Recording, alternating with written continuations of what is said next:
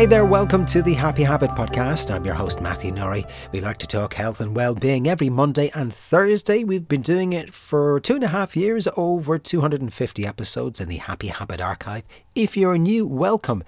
Please consider subscribing and sharing. Sharing is caring. Get the message of this podcast series out there to the world.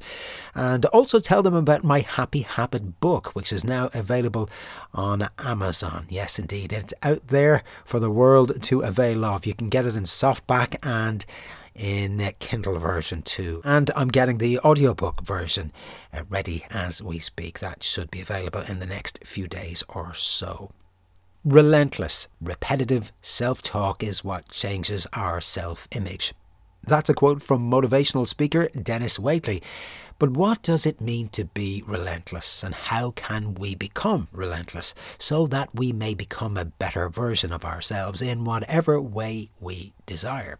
Well, what I like to do when I'm looking for answers or inspiration is to always look for models of best practice. That is, people who are already performing a particular habit or embodying a particular characteristic that I am hoping to adopt or acquire.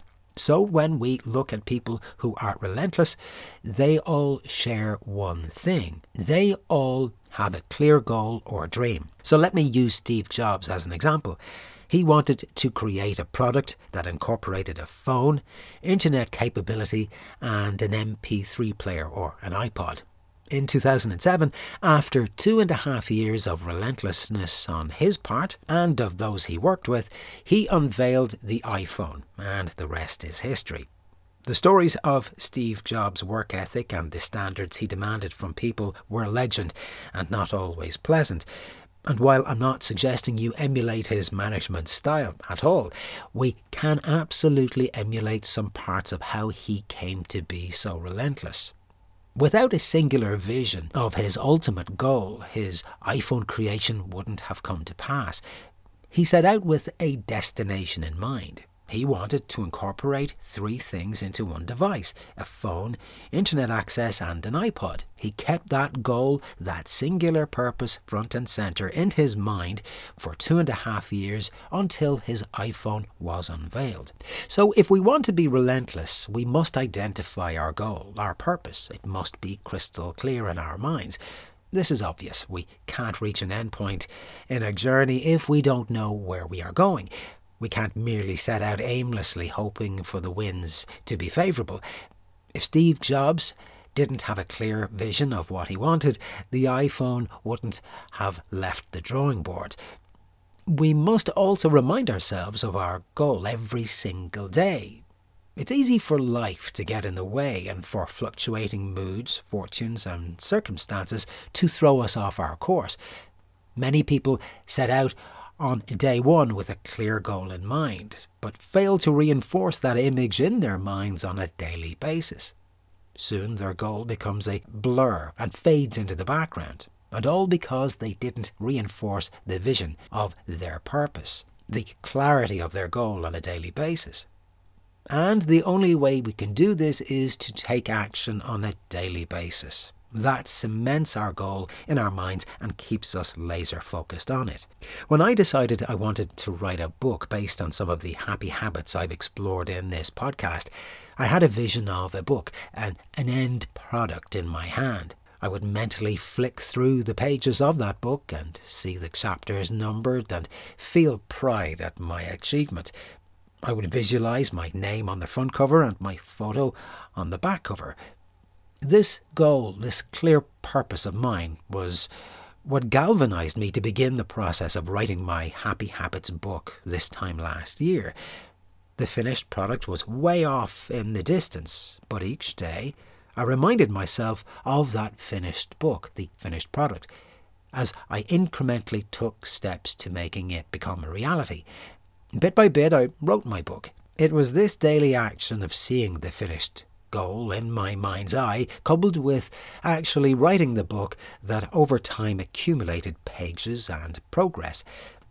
The amazing thing about progress is that it begets more progress. So the more relentless I was in my application to my goal, the more relentless I became, because I could see it was paying off. as the word count of my book grew from 5,000 words to 10,000 and then to 15,000 words, all because of the simple, relentless steps I took. Now, as we know, no journey is ever a straight line, as sometimes, if one's relentlessness isn't paying off as one had hoped, then it might be time to change direction. There is absolutely no shame in doing this. There were times in the early days of this podcast series that I thought I would never accumulate listeners. I had set out in the beginning with the intention of this series being based purely on science and scientific subjects, but found that it didn't resonate with me or with the listeners, so I had to change course.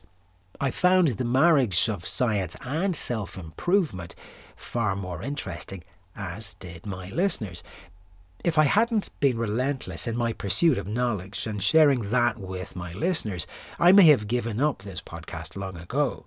But because I changed strategy quickly and ploughed my energy into my new course of building a self-improvement podcast with a touch of science, I really very quickly saw the benefits of my being relentless. People who are relentless are not people who wait to be told when and what to do. These people are self-starters. Sara Blakely is a 51-year-old American entrepreneur.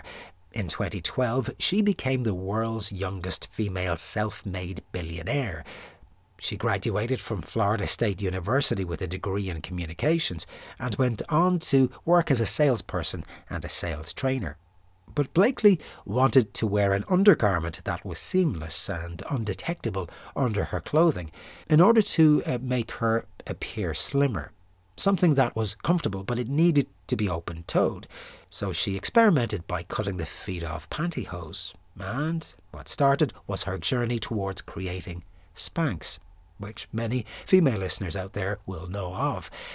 Blakely's Spanx went on to be featured on The Oprah Show back in 2000, and well, the rest is history. But none of this would have come to fruition without Sara being proactive and asking a question about undergarments that hadn't been asked before. She was relentless in her pursuit of an answer. And when she found the answer, she kept going and going until the whole world knew of her new product. To be relentless is to be fearless. Doing anything new is scary. For Steve Jobs, his vision for the iPhone could have ended in disaster. It may have failed completely, but he forged ahead with his vision in spite of the potential for failure. He dealt with the fear. He did it anyway.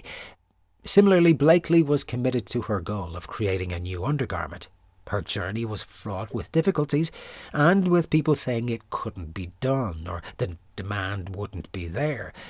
She could have lost her financial investment, but she ploughed ahead because she wasn't afraid of the challenge or of the doubters. She was relentless in her commitment to saying yes to the challenge ahead, to proving her doubters wrong. People who are relentless also have faith in their abilities. They don't doubt themselves. Now, people like Steve Jobs and Elon Musk are probably self-confident to the point of being obnoxious. I'm not suggesting going that far, but look at Oprah. She's always possessed a total quiet confidence in her abilities and her goals.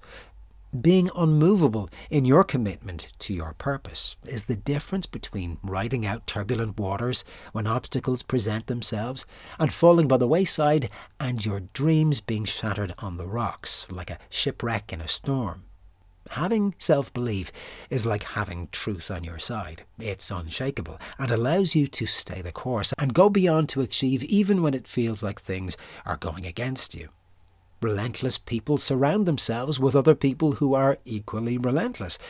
Sara Blakely didn't bring Spanx to the world on her own. Steve Jobs didn't deliver the iPhone in 2007 single-handedly. Both of them married the relentlessness with kindred spirits who were relentlessly committed to their own purpose. In this way, relentlessness, goal setting and daily action become reinforced. Now, perhaps you aren't physically able to be in the company of people who inspire you to be relentless. Well, no problem. You can still look to other people who are already doing and living being relentless. For me, Joe Wicks, the body coach, who I interviewed a few months ago, is an example of someone who inspires me through his relentless commitment to his purpose and his relentless daily action that bring him closer to his goals. And I can tell you personally, relentlessness works. My book, Happy Habits, now available on Amazon, and the audiobook, soon to come, are proof that if you have a clear, defined goal in your mind, and if you stick to it through daily action, well, anything is possible. Well, thank you for listening to this edition of the Happy Habit Podcast. Until next time, stay happy.